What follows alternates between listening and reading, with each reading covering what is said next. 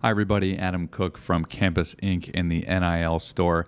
Want to say real quickly, thank you so much for listening and joining us on this journey. And as a reminder, if you ever need any custom merchandise, youth jerseys, camp t-shirts, whatever it may be, you can always find us at campus.inc. And of course, for all your NIL needs, nil.store. We're going to jump into the episode. I hope you enjoy. Hey guys, what's going on? What's good? Happy recording day. We are a little behind, but we have an amazing guest today. We are a little behind because it's summer, but that's okay. We have we're back and we're here, and we've got some cool things that we're going to be covering. And I think we had one of the most fun podcasts today. She's a power hitter for sure. We had a great conversation. Amanda Christovich from Front Office Sports. If you'd followed her writing over the last 3 years, probably more well-informed than probably 90% of the people on any of the college sports topics. She is a fascinating person. LA native, lives in New York City now. She's a graduate of Georgetown. She graduated from Columbia School of Journalism. I mean, you talk about a power player in the space. She is sharp. Sean, extremely well respected in the space. She mentioned she started during COVID, just as we were going into COVID, and then obviously into NIL, and really some awesome perspective on the recent stuff with EA Sports Gaming, as well as gender equity in the NIL space, some of the misconceptions that are going on in NIL, and a lot of really, really cool info just about NIL in general. Adam, what was your favorite part? Man, if you're listening for one thing in this episode, it's what if she was the commissioner of the NCAA, what her first 100 days would look like. That's crucial. All right, let's get to the episode. Amanda, you've been a little busy the last couple of weeks. A little. Just a little bit?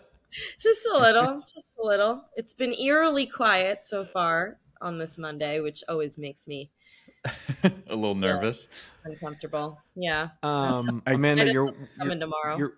You're one of our favorite follows on Twitter. Oh my goodness! Thank you so much. That is high praise. Because you have a candid way of covering NIL with your own kind of opinions, and they're fierce and bold and very spot on.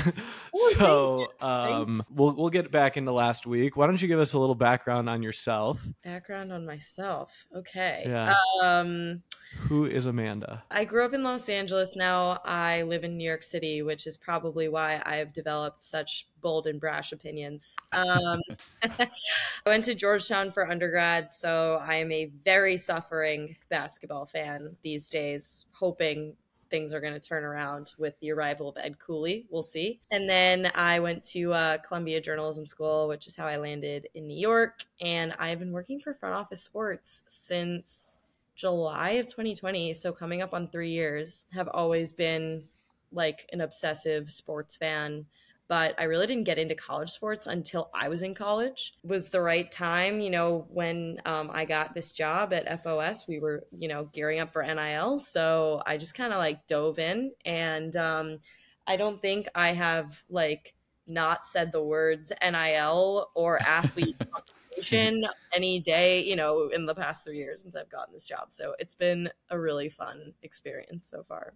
Did you ever expect that you would be covering something, NIL basically turned the industry on its head, right? Like, what an opportunity to come out of school, get a job at FOS. Like, what's the pace been like of covering a topic like college sports in the NIL era? I think the best way to describe it is don't say Wild Wild West. You're not allowed to say wild. I don't think it's the Wild West at all. I think at all. Anyway, but another tangent. But yes, week 3, I think, on the job was the week that the Pac-12 and the Big Ten decided to shut down their football seasons. So I didn't know anyone because it was the middle of COVID, so I couldn't network in person, right? I literally was scouring the internet for the email addresses of the Power 5 PR representatives, being hey, my name's Amanda. I cover you now. Can you please send me your press conference information? Please. and like sitting on my couch, I lived in the financial district of Manhattan at the time. I had a roommate. I lived in a room with a fake wall. Like it was, Yeah. and I'm just like getting on the press conference with Kevin Warren and just like trying to learn, like catching up. Yeah. You know what I mean? So I think that is the pace has not really slowed since then. Looking back and like how everything, but particularly like media and the pivot to these like virtual press release, it all just feels like a fever dream of like there was some like side show that was happening in all of our realities. And I dream about work way too much. So yeah. I don't even know what's real and what isn't sometimes.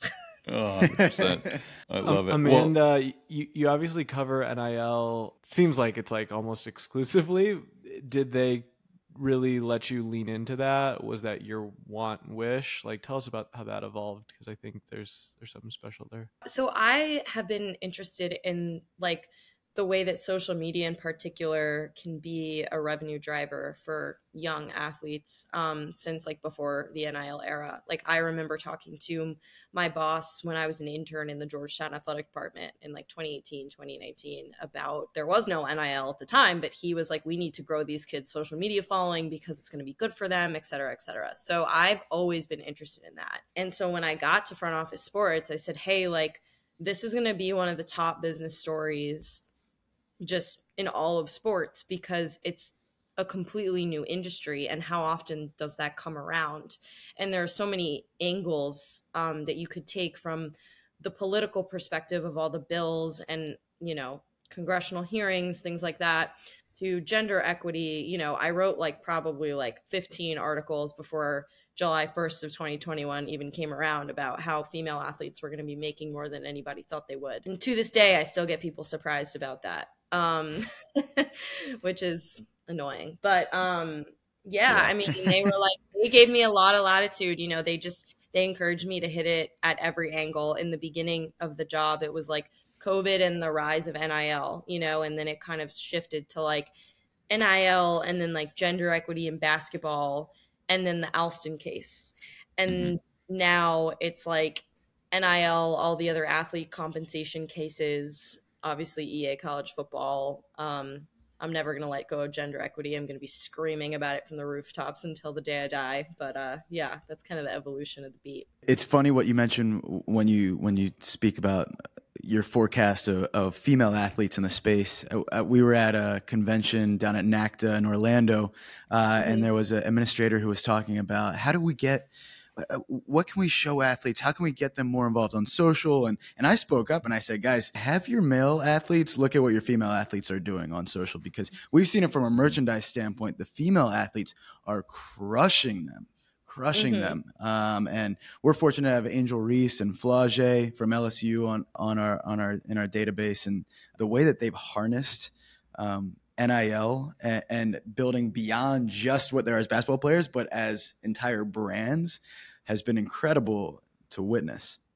Yeah. And I was just going to say, like, I spoke to like a professor shortly before NIL started who talked about like, I guess like the sociological reason behind that is like female athletes have always had to market themselves and tell their own stories because no one ever paid attention to them.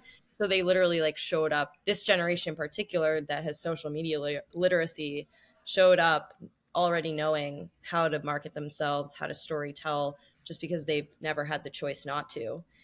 So it was like they were kind of ahead in that, like learning how to build your brand, as opposed to the men's basketball and football players. And even I would say to the extent like a lot of baseball and like hockey players, like on the men's side, never really had to explain to anybody why they should pay attention to them. So they don't know how. One of your articles that came out at the beginning of the month is, I actually have it bookmarked. It's one of my favorite reads. It's you love the Women's College World Series. You just might not know it yet. And, yes. That's a big part of just kind of being able to activate and understand what the whole ecosystem looks like, right? When you can actually dive into some of these sports and the communities and the way that the fan base is so rabid, and then the actual on-field or on-court product is really exciting and compelling. And then you marry that with athletes who understand the fan engagement from a personal brand side. It's so riveting. And you see that kind of bear itself out on the NIL landscape with, Virginia Tech softball, Oklahoma this year. You watch for Florida State, or pretty much anybody across the ACC. It is an awesome thing to just take in as a fan. And just to say about like the softball thing, like I personally grew up playing baseball with boys. I never wanted to play softball. I tried to play baseball in high school and they wouldn't let me even like try out, even though all the guys on my little league team ended up on the team. We didn't have a very good high school baseball team. But I always look back and think that if softball was treated the way that it is now, when I was a kid, I would have been way more interested in playing. I had really no understanding. Honestly, like I was one of those people that was like, I don't get softball. Like, why can't we just play baseball? And to an extent, like I'll always have like a sort of soft spot for like women in baseball and stuff. But like I myself, it's not, I'm not like a cheerleader for softball. Like I was convinced, by the way that it was marketed, put on TV, the ratings, the quality on the field. Like, yeah. So just wanted to put that out there. It wasn't an unbiased opinion. You know what I mean? An effect that we don't think about, maybe like when everyone hears NIL, it's like, oh, athletes making money. But there's really a part where it's creating more visibility for hometown heroes and connecting more athletes to youth sports, right? Because like if a fourth grader in softball gets, a Virginia Tech softball jersey with someone's name they might not know, that kid is like, oh my God, I have a Virginia Tech softball jersey, and they're going to wear it to school all the time. Yeah. And I think of like the random jerseys my mom got me from TJ Maxx. Like I adored those. Right. And there's a part of NIL. I think I saw it on it was a picture. It's like, instead of, I don't want to be like, it was like, I want to be like Steph Curry, and it had like crossed out. It was like, I want to be like Grace Berger or something. I don't know exactly who it was. But that is an effect of NIL that I think a lot of people overlook. I guess you've obviously reported on every single part of this industry. What has been your least favorite part to cover about NIL? We can talk about favorites, but like what has been the part, or what has been the most frustrating thing for you? Having to fact check all of the like fear mongering that the NCAA and like athletic department officials have thrown out about NIL, about how, before it started, about how there were concerns that it was going to like, cause athletic departments to lose money because they would be competing with their athletes for sponsorship dollars, that it was only going to benefit the top players, that it was going to turn into pay for play. And it's like, oh, like it kind of did turn into pay for play. That's my second, like I guess my second least favorite thing to cover is like collectives and pay for play. Like I'm so sick of that narrative. Like, yeah, obviously like collectives have to an extent turned into pay for play. And yet it's not like, it hasn't changed who's at the top. It hasn't, like, you know what I mean? Like the transfer portal has changed who is at the top way more than NIL, in my opinion. So those are the things that frustrate me. Yeah. And go ahead, Steven. No, I was going to say, like, you talked about like legacy industry myths or legacy license holders or legacy veterans.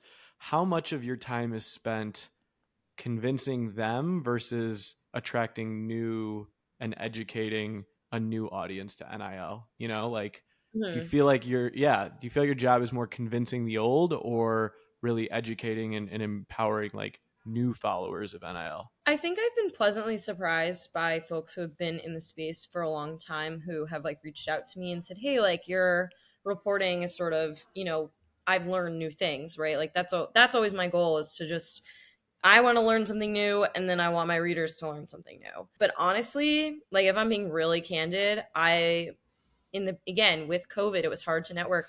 A lot of the quote unquote old guard, they weren't picking up my phone calls. Like they didn't want to talk to me. So a lot of my earlier sources were people who had a bit of a more radical view, who felt like they were the more accessible ones, who thought deeply, who had maybe a more theoretical approach, a lot of lawyers, a lot of professors, folks from smaller athletic departments. And so I thought, some of the like who's who of the sort of outside advocacy world, some of the early NIL folks, like that was interesting to me. And so honestly, like, I'm not really sure like who my following is 100% comprised of now.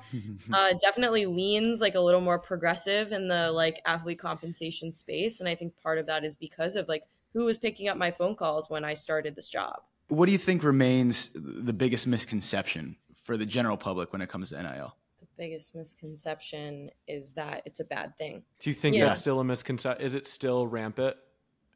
Like the NIL flat earthers still exist? Absolutely.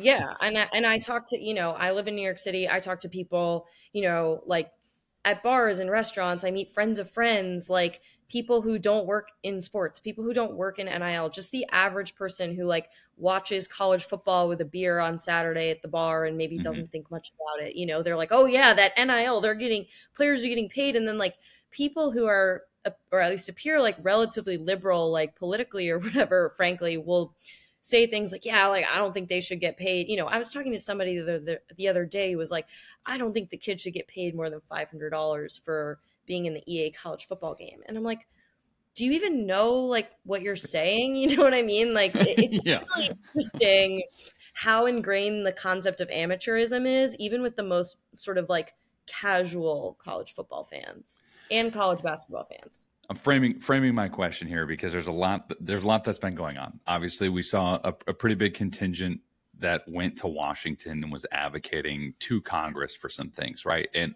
while that's happening, we see SAC, which is Student Athlete Advisory Committee, supposedly write a letter, kind of taking the same. Sorry, was that too much? Taking seemingly the exact same approach that the NCAA is taking, which when you look at the rest of the conversation, it doesn't really seem like those two things are aligned. You wrote a pretty good article. How much do you think that some of that conversation is feeding this like, oh, it's a bad thing because these athletes are saying that employment is a bad thing? Like, just maybe talk through some of what you touched on in that article. Yeah, I think the interesting thing that I learned in reporting that article is that at least with the student athlete advisory committees, it's sort of self-selecting in terms of like the ideology of the athletes. Like it's like whoever is in SAC and then graduates, like they're the one who picks like the next person in SAC, right? So obviously beliefs are going to be aligned. And then, these kids come in and the NCAA officials, the conference officials, or like the school officials who are helping facilitate these meetings are feeding them these pro NCAA opinions. And they're saying like, hey, we're here to protect you. We're here to, this is what's going to happen, right? If athletes are deemed employees, these are all the like, one of the lawyers in a federal case that I cover calls it the parade of horribles that will happen if you're like deemed an employee, right? And they have nobody to tell them that that's not true. So they believe that, right? And that's, so as far as that SAC letter went, I wouldn't be surprised if like the Division I SAC does actually believe the general idea that athletes shouldn't be employees, right? Like there was a current athlete who spoke in Washington a couple of weeks ago at, the conference that Arizona State put on. She was like, I don't want us to be employees because I think that, being an athlete and a student is like a good thing. And like having those two things is together, I wouldn't want to separate them. And in my head, I was like, well, don't you have friends who like have work study? Like just because you have a job while you're in college doesn't mean you're no longer a student.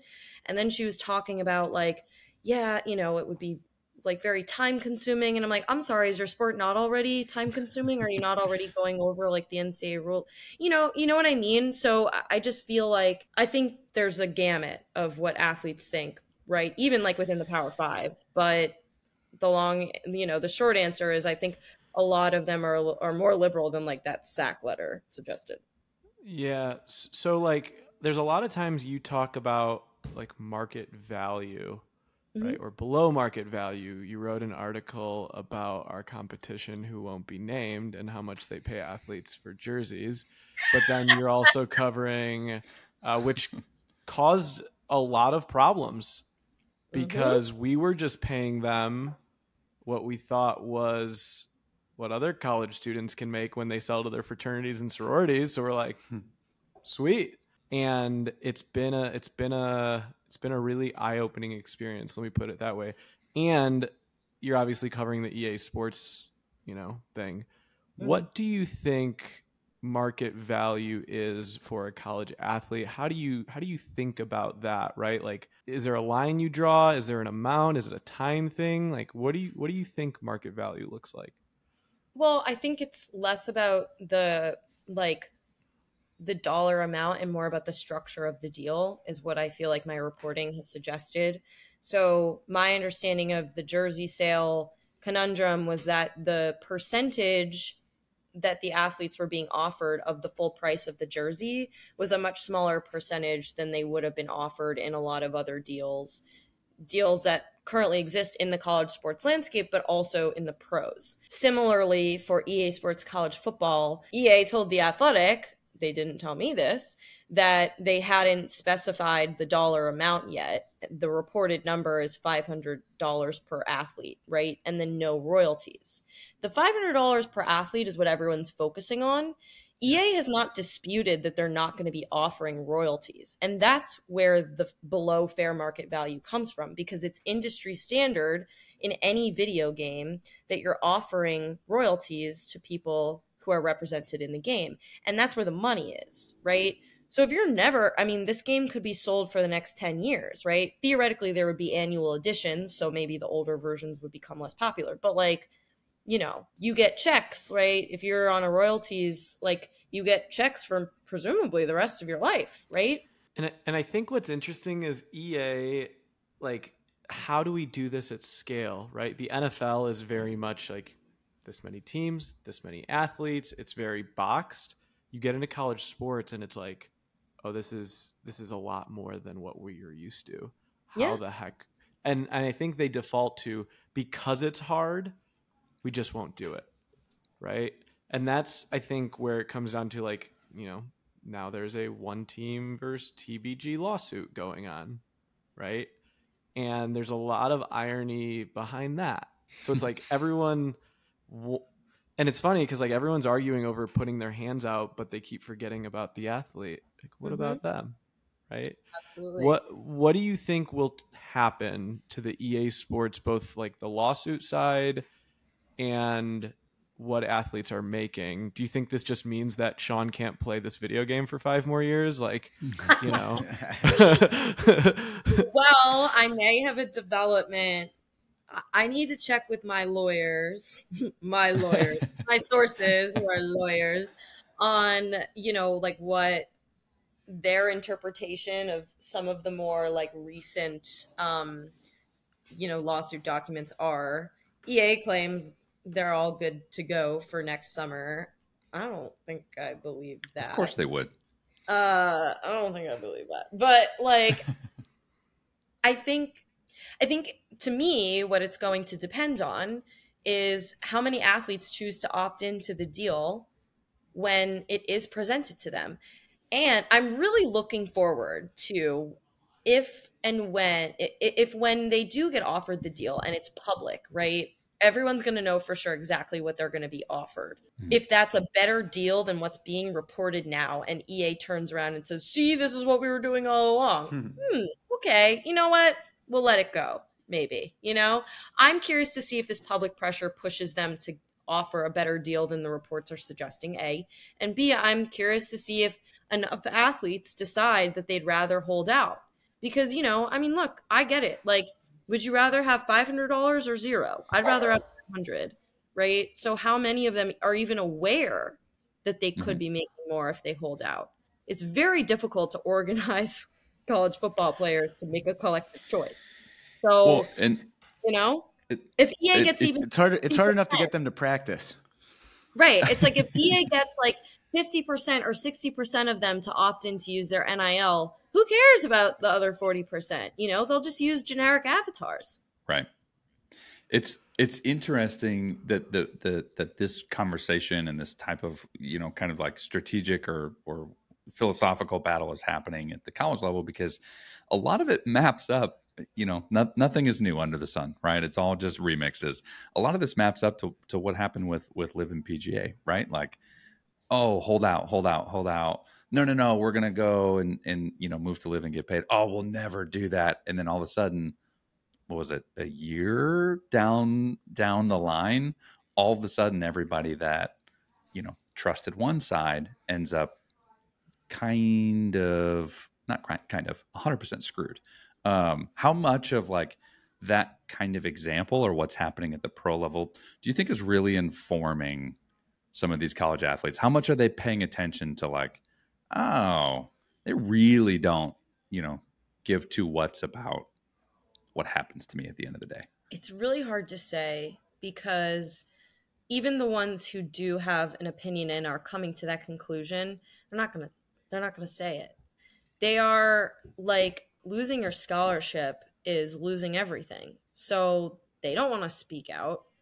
The few that do, they may be some of the bigger players, like bigger names, they may not be. It's like, I don't even know. Again, my concern is like, I don't even know how many of them are saying to themselves, oh, like maybe there is a better, there are certain news deal than this $500 offer, right? I don't know who they read, like what news they read, but I think that outlets, where if they are reading those news outlets, they're thinking, oh yeah, sounds good.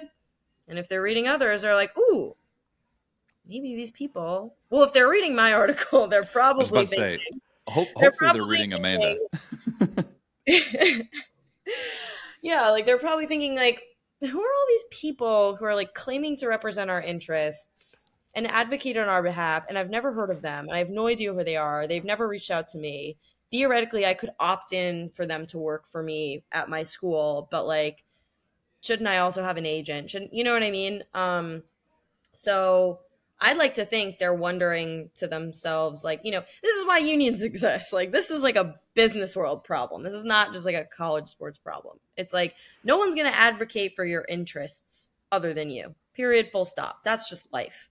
So I'm hoping that more of them are going to start to realize that. It's going to be interesting, kind of, if it's campus to campus. Like, if one school, all of their athletes don't opt in, and it's like, interesting. I wonder what classroom they were in when someone came and told them, and they all looked around and goes, you signing that? Nah. Or you're in another classroom where, and that's the whole part of this whole like opting in. I found it really interesting last year. I got a text from an athlete who were doing, all of their stuff, and he sends me a picture of a shirt I've never seen it before. He goes, what the hell is this? Who's selling my stuff? And I was like, I'm sorry, man, you opted into your GLA. Right. He's like, how do I get out of that? I'm like, go talk to your, whatever. But like, you just don't know what they're being told behind closed doors. And it's their first day of practice. And it's like, hey, everyone, we need to sign this stuff. Go for it. Like, and you're going to make money. You don't have to do anything. Yeah, you're going to make money. And it's like, wait, I'm making $32.60 every quarter. Mm-hmm. Well, right. And then, this wasn't something that I reported. I forget who did, but there's this question of like, the avatars, they are not going to have any control over what their avatar looks like. That would be a problem for me. I've had avatars made of me, and I'm like, nope. You know what I mean? Absolutely not. Yeah. In the pros, do they? Like, they're signing away their rights, and they don't even know. Yeah. And that's the whole part of like name, image, and likeness.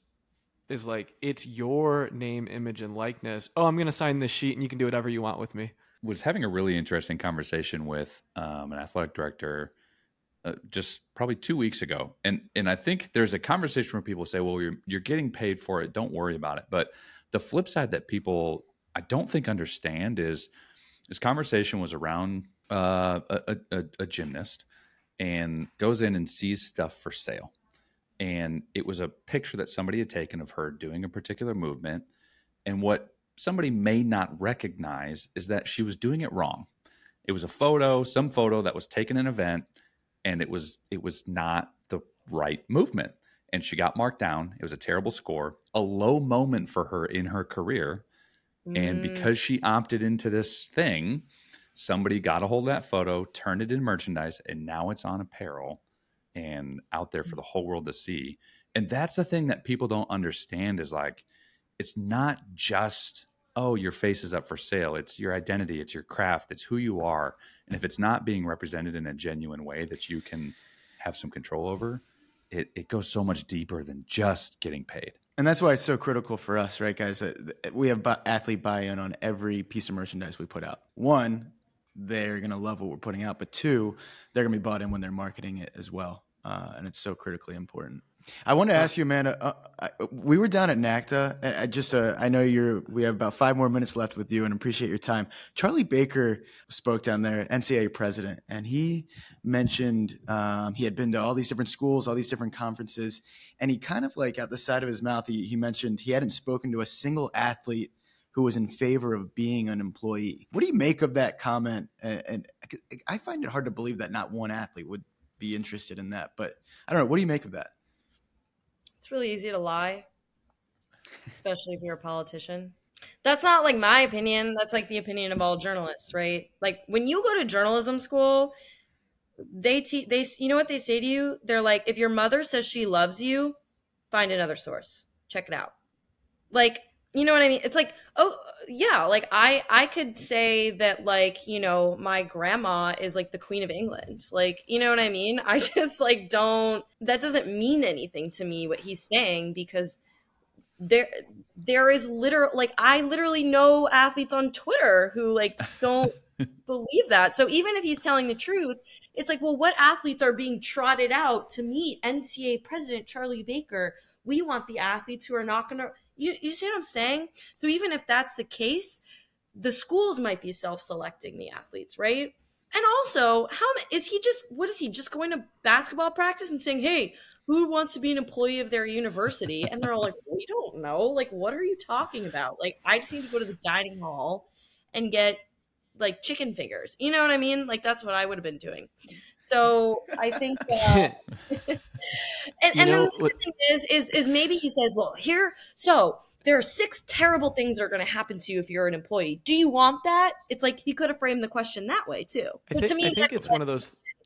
Yeah, I think it's really a question is like, does the NCAA want what's best for the athletes, or do they want what's easiest to still exist, right? Like, are they educators? Are they do they truly want what is best for an 18 to 22 year old? Yeah. And go ahead. No. And it's like, go ahead. I want you to answer. And then I got one more for you. Go for it.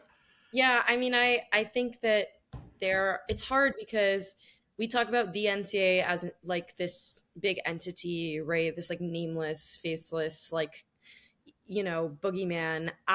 There are so many people who work in that office who like really do care so deeply about the athletes, and also people who are trying to clean up a mess that they didn't make, particularly like on the gender equity side. Like all the women's basketball folks had to answer for inequities that came out of issues they didn't create. And that, like, you know, so I try, like, you got to have empathy for that. But I think by and large, on the business side of the NCAA, there's like a crisis, an identity crisis, because they all got into this because they wanted to work in sports and they wanted to be educators. But man, the checks are nice. So it's like, you know, I think it's hard to, you know, because like, the NCAA's legal opinions may not be the opinions of like the people who go into that office every day, but that's what is going to keep them from being able to sustain that business model. You see what I'm saying? So it's kind of hard to answer that question. Yeah. Okay. If you were the commissioner of the NCAA, how would you change NIL? Like what would be your first 3 or 4 things you would do? Because I don't. Nobody asked. I don't. No. But like, I don't know if there's another individual that has covered every angle of NIL. Like, put a top 15 people in the world that has covered it since day one, inside out, legal, athlete side, perspectives. You've seen it all. I think that's why it's interesting, right? Like, I'd probably have like Mitt Winter as like number 2. And Mitt's one of my best like expert sources. Like he's learned. Awesome. Yeah, he's like our favorite internet friend. I love Mitt. Like I want to like, give him a Mitt. Mitt is like one of everyone's. Yeah, those. Yeah, I love talking to lawyers and professors. They're like my favorite people in the industry. Yeah. So what would be your first 3 or 4 things? Like your first 100 days in office? What are the first couple of things that you would do? But like I wouldn't do it. I'm not even sure NIL would be one of those top 3 things, honestly. Okay. I think thing number 1 is accepting the fact that is like get these lawsuits dismissed, like accepting the fact that like college athletes should probably be employees. So let's just figure out how that's going to work. Let's work with the schools. Let's work with the advocates, the courts. Let's figure out where we're drawing the line there. Let's just make it work because it's going to happen, right? That's thing number 1. Thing number 2 is we need to completely revamp and make sure that like all the revenue streams are going to allow for gender equity because they don't currently. Thing number 3 is health and safety. We need to completely overhaul the way that healthcare is considered in the NCAA. I understand there are liability issues. They don't want to be liable for concussions, whatever, but it's like the NCAA is behind the NFL and how they treat concussions. Okay. Like, and the NFL isn't exactly like a beacon of hope in that department. So, and then, yeah, as far as NIL goes, like, the thing that I'm concerned about is athletes getting taken advantage of. I don't really care about competitive equity. I don't care, because Alabama's going to Alabama. Like, it doesn't matter. You know what I mean?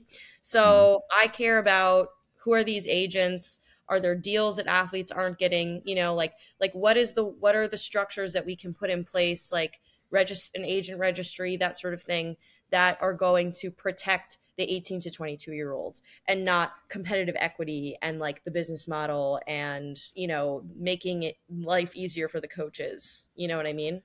Those are my things. Man, you talk about being able to ask a question to the right person. That is it. And I'm smiling not because of how poor the NCAA's concussion protocol is, but I just love the context of look, if you're willing to go to Congress and fight battles to stop athletes from getting paid, the perspective of you should go and fight for health and safety. You should go and fight for gender equity as well. I love that. Why is there no national health and safety requirement? That's something that the Transformation Committee worked on in Division I. And, they're making incremental improvements. I don't understand what the point of the NCAA is if it's not to keep players safe. You can't argue with that at all. You might be there one day, Amanda. Yeah. You might be up there.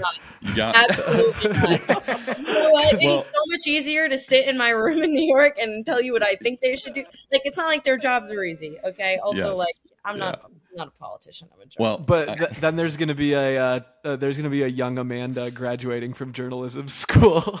Yes, hitting you up. All right, Adam, what do you got? I love it. We got our final question. We love to ask our guests, Amanda. This is the NIL show, and so we got to ask you, what is your go-to NIL restaurant deal? Who are you signing an NIL restaurant deal with today? Like if I'm the player? Oh yeah. Oh, I am, man, this is such a basic. Okay, I'll give you a couple.